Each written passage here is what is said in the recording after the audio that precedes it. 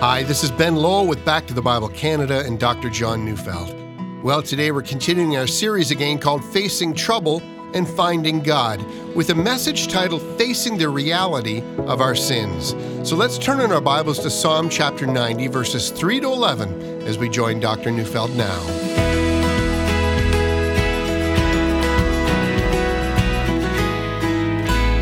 So much has been said about the fallibility of personal memories. One writer has said that when we forget all of our sins and mistakes and then exaggerate the things we would have liked to have done, the claim that we actually did them, well, the end product, he said, is called a memoir. Well, perhaps that's it. One U.S. president openly said that he didn't like to confess his sins. He was greatly criticized for saying that, as well he should have been. But I have a sneaky suspicion that those who are doing the criticizing weren't about to confess their own sins either. It is, after all, so much easier to confess the sins of others than to confess our own sins. One of the remarkable things about the Bible is that it has preemptively taken the shine off of some of the great saints. Abraham sold his wife into a harem. David committed adultery with one of his military commander's wives and then put him in harm's way on the battlefield so that he died. Righteous King Jehoshaphat invited the Babylonians into his palace and in his pride showed them the wealth of his empire, only to invite a later invasion. Peter, the man who became the leader of the apostolic band, denied he knew Jesus not once, but on 3 separate occasions in order to save his own skin. Paul and Barnabas had such a quarrel that they divided the most successful missionary team. Unlike so many autobiographies and biographies, the Bible presents us with some remarkable and godly people and then, unflinchingly, also reveals to us their sins. We've been doing a study entitled Facing Trouble and Finding God. We started with Psalm 73 and analyzed Asaph's near-catastrophic collapse of his faith when he meditated on the prosperity of the wicked. And then we came to Psalm 90, the Psalm of Moses. In it, Moses speaks of his experience. God has been his dwelling place, he says. God has been the only home that he's ever known. Life is short, but God is eternal. That's the contrast between God and ourselves. Well, that's the beginning of Psalm 90. Moses is reflecting on the brevity of life, but in the middle of the psalm, he moves to reflecting on the reason for the brevity of life. And in this portion, as we're going to see, Moses reflects on his sin, the anger of God, and the trouble that we all face. So let's begin by simply listening to this middle portion. I'm reading Psalm 90, verses 3 to 11. You return man to dust and say, Return, O children of man. For 1,000 years in your sight are but as yesterday when it is past, or as a watch in the night. You sweep them away as with a flood. They are like a dream, like grass that is renewed in the morning. In the morning it flourishes and is renewed. In the evening it fades and withers. For we are brought to an end by your anger. By your wrath we are dismayed. You have set our iniquities before you, our secret sins in the light of your presence. For all our days pass away under your wrath. We bring our years to an end like a sigh. The years of our life is 70, or even by reason of strength, 80. Yet their span is but toil and trouble. They are soon gone. We fly away. Who considers the power of your anger and your wrath according to the fear of you? I want us at the outset to notice the 4 images that Moses gives that illustrate how quickly life comes to an end. The first is the image of dust. The second, the image of a flood. The third, the image of a dream. And then finally, he gives us the image of grass. In just a moment, we're going to consider each of these images, but would you notice what accounts for the shortness of human life? Moses says that it is God who turns back people to dust, and that it is God who sweeps them away like a flood, and so forth. Moses is under no illusion. It's not just that he says this is the lot of the human race. He says that this is the lot of the human race precisely because God has made it so. God has fixed and determined the boundaries of human life, and he has determined that human life should be cut off and be of short duration. I often find myself wondering about this. Years ago, the infamous Canadian abortion doctor Henry Morgentaler said that if he is killing babies, well, he's surely killing fewer of them than God is. And he pointed out that spontaneous miscarriages account for more deaths than his abortuaries did. Well, that might be true, But Morgentaler, in making those comments, gave away what he already knew. The reason for human deaths is God. Now, I must hasten to add that if I had been talking to Mr. Morgentaler when he said those words, I would have said, well then, who do you think you are? God? I think everyone intuitively understands that God has the right to do the things that human beings must never do. And taking life is his prerogative, not ours. But I fear I'm getting too far afield. The real point here is that our lives end because God ends them. Now, please remember that it's Moses who's writing this psalm. It's also Moses who wrote the first 5 books of the Bible. Moses recorded the fall of Adam and Eve, and Moses recorded the words, "The day you eat of it, you'll surely die." And so Moses, perhaps more than any other, knew that death was not just a curse, but that the curse of death was the consequence of sin. And more so, Moses knew that it was not some cause and effect sequence that was the ultimate cause of death. Rather, the ultimate cause of death was God's displeasure over human sin. But we'll get to that shortly. Let's begin by noticing the 4 images of the brevity of life. The first is the image that it is God who gives the command, and when he does, we return back to the dust from which we were taken. Moses sees this as a kind of divine summons. It is God who breathed life into Adam, and it is God who withdraws the life from the sinful children of Adam. The second image is the image of God sweeping human lives away as with a flood. We must imagine perhaps a sudden flash flood through the desert. All in its path is suddenly gone. What once looked so stable and so secure is so suddenly overwhelmed and is forever gone. The third image is that of a dream. And this, of all the images, is the most familiar to all of us. How many of us have had a dream which seems so vivid while we were asleep, and yet when morning comes, we struggle to remember it. It's quickly gone. When I think of that image, I think of the hundreds of eulogies which say, never to be forgotten. But of course, it's not true. Millions upon millions, even billions, have already died since Adam, and all except a very few are long forgotten. And then the final image, it's the image of grass in a harsh desert. It receives rain and it blooms in the morning and can be brown and withered at sunset. I've often talked with elderly people on their birthday. They always tell me 2 things. First, they're amazed that they have lived so long, and second, they're amazed how quickly time has gone. They all say life is short, and that's without exception. Ponder that, if you will. Moses saw that God was eternal and we're a moment. But lest we miss it, he gets back to the theme that the brevity of life is caused by God. In verses 7 to 9, he fully exploits the theme of God's anger. I know that some of us are shocked by the anger of God, but it is a constant biblical theme. We might have expected something a little more encouraging than that. For instance, why not say the hard things that I've gone through in life were possible because God has been my dwelling place, or something like that. Instead of that, Moses argues that God is angry with us and is putting us all to death. Now, I understand precisely why Moses is speaking this way. That was his experience, and that was God's revelation to him. In order to understand that, we need to go back to an incident that changed everything. It's recorded in Numbers 13 and 14. The whole incident started out anything but innocently. Israel had left Egypt and had traveled south on the Sinai Peninsula until they arrived at Mount Sinai.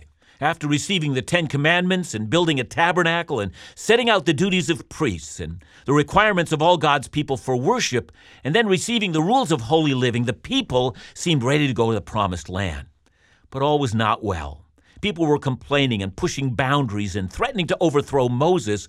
Already they had made a golden calf idol, and already they talked in displeasure about how God had deceived them. They now remembered Egypt not as a place of slavery, but in an idealized way. When they ate food that was fit for a king, they said. It was all lies. But in Numbers 13, this cantankerous group of people arrived in a place called Kadesh Barnea. They sent 12 spies into the promised land, and when the spies came back, everyone's eyes were bugging out. The spies had cut down a single cluster of grapes, and it was massive. And they brought out some pomegranates and figs, and it turns out that the promised land was better than they could ever have imagined. The spies said, the land, it flows with milk and honey. And at this moment, the people of Israel chose death rather than life.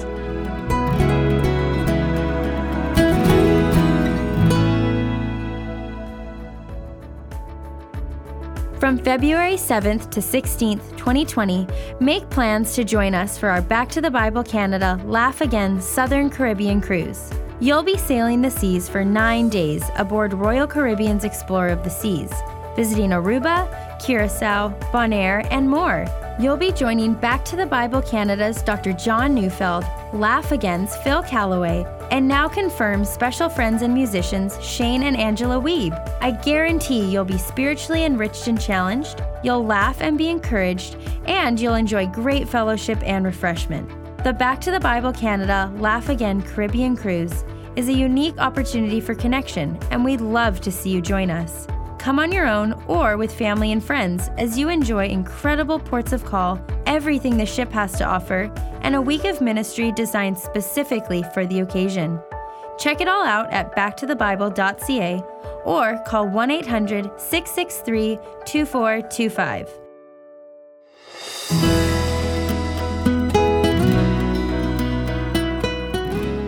The events around Kadesh Barnea are tragic indeed. The spies not only reported that the promised land was better than they had expected, but they also reported that the inhabitants of the land were more powerful than they had expected. Unless we're tempted to imagine that this is an understandable reaction to seeing fortified cities that they could not overcome, a little remembering can go a long way here. For one, just 2 years earlier, they had watched the 10 plagues, God humiliating the Egyptians. That was a nation far more powerful than the tin pot dictatorships of the land of Canaan.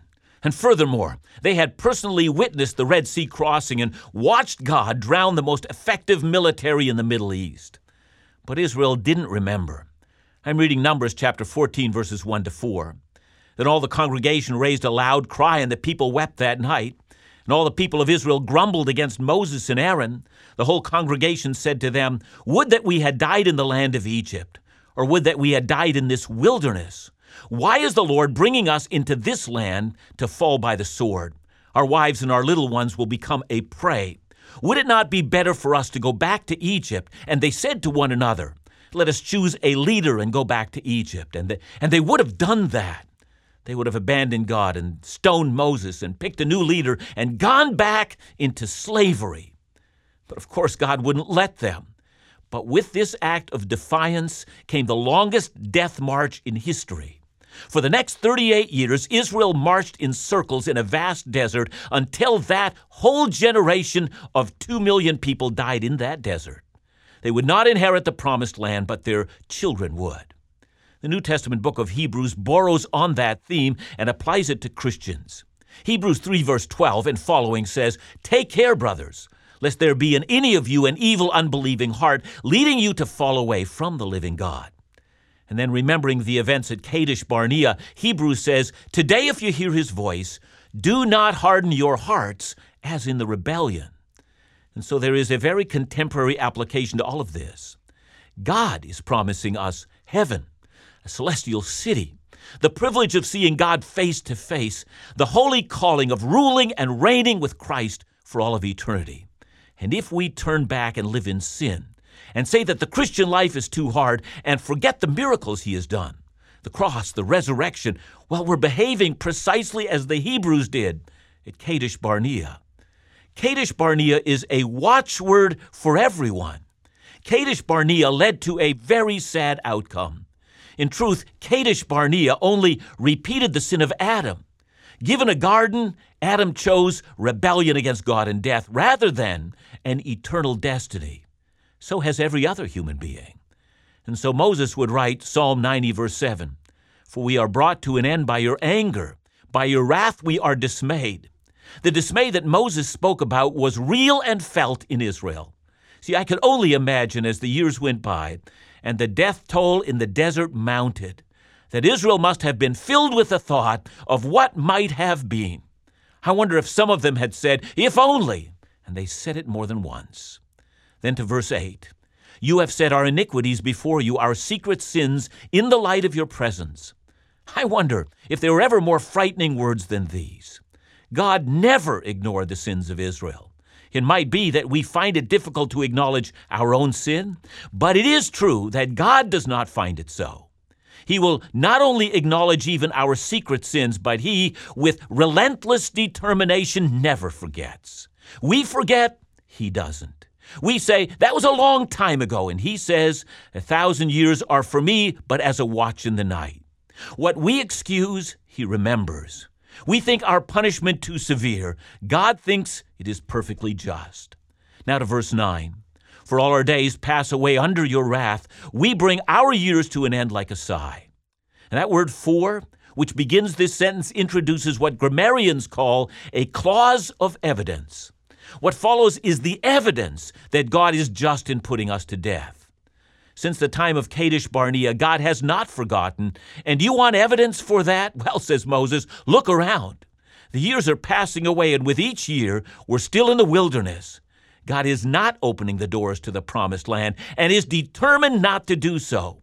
We will die in this desert, and when we die, our years will end with a sigh. The word here might also be translated as a whisper. The idea is of a very soft breath, shallow breath, and then no more. Nothing grand about it, no famous last stand, no final word of heroics, no great words at all, just a faint sigh, and with that, life is gone. So how does God deal with the sin of the human race? He causes every single person who sins to die. We are like prisoners on death row, awaiting the day when our sentence is justly carried out. I need to stop here and add a thought. Since New Testament believers know that Christ died for us, that he took God's wrath on him, death is different for us. I know this thought breaks from Moses' treatment of this theme, the reality of our sins, but the thought is needed right now. Why do Christians die? Do we also die because of sin and wrath? And the answer is no, and I'm going to get to that tomorrow. Christ tasted death for us. We die in order to identify with Christ, and when we die, God graciously allows us a union with Christ even in his death. Now, that subject matter is too large for this sermon today, but outside of those who have come to Christ, death as punishment still applies to the rest of the human race. Now to verse 10. The years of our life are 70, or even by reason of strength 80. Yet their span is toil and trouble. They are soon gone, and we fly away. And so says Moses, you won't avoid toil and trouble, and you won't avoid flying away when your time comes. So let's do a little math. In Canada today, on average, about 575 people die every day. That means that over 200,000 people die every year. Essentially, every year, a people group the size of the population of Regina passes away. Now, Moses mentions an average lifespan in his day of about 70 years, and in our day, it's only slightly more. If you're living in the United States, the average lifespan is around 79, and in Canada, well, it's about 82. That means you have about 30,000 days to live your life. When Moses says their span is toil and trouble, he doesn't mean to give the impression that there is no joy in this life. The phrase is much like the phrase that Solomon would later use in the book of Ecclesiastes. Everything he says is vanity. He means everything in life amounts to nothing. We attain what we do in life through toil, that is, through effort. But in the end, a lifetime of work and of accomplishments are simply blown away. And with that, Moses ends with a most searching question. Verse 11 asks, who considers the power of your anger and your wrath according to the fear of you? So let's remember what we're considering. Here's the question. How powerful is God's anger? And here's the answer. It's so powerful that he puts over 500 people to death in this country every day, and over 200,000 to death every year. God's anger over sin is so strong that he puts 55 million people to death every year worldwide. God's anger against sin is so powerful that he will eventually put to death every single one of the 7.5 billion human beings that populate this planet. He is planning the death of 7.5 billion people. Think about that. And here's what's so fascinating.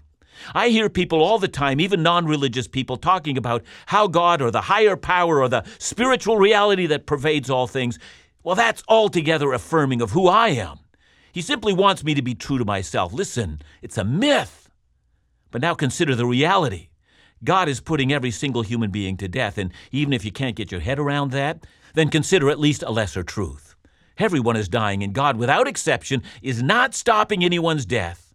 And says Moses, the reason it's going on is because of our sin. So who takes sin seriously, and who takes God seriously? Let's let Moses ask the question again. I call this the all-important question. Are you overwhelmed by the power of God? Because if you're not, you're a fool. And this is the interesting thing about verse 11. It's a rhetorical question. The answer to the question is, no one is overwhelmed with the power and the wrath of God. And that seems almost unbelievable. Are you depressed enough? Feeling morbid, are we? But this is so essential. Until you face this, you will never face the reality of your sin. But when you consider this, you might consider the one who defeated death through his bodily resurrection and the one who paid for your sins. Consider it well. It will lead you to the place of the cross and the only respite that you will ever have.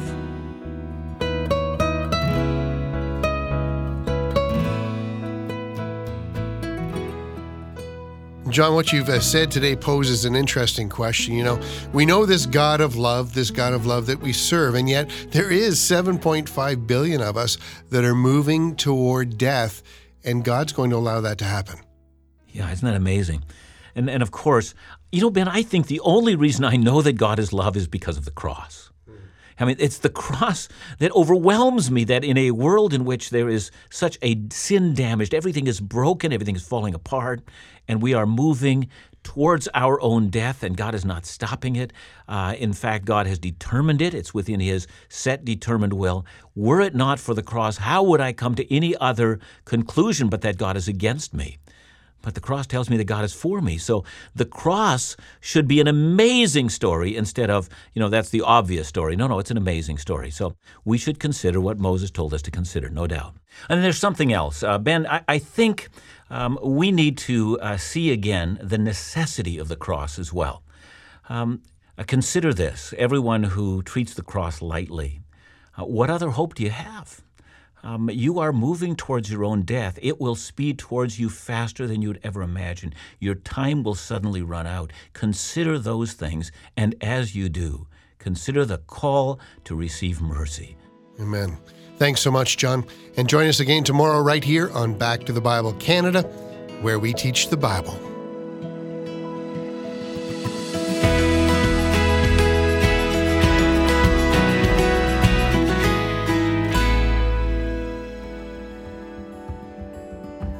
If you want to access all of the content you love from Back to the Bible Canada in one convenient place, then download our free Bible teaching app today. It's designed to provide you with easy access to all of our weekly programming, including Back to the Bible Canada, the Laugh Again program, In Doubt, and Truth and Life Today.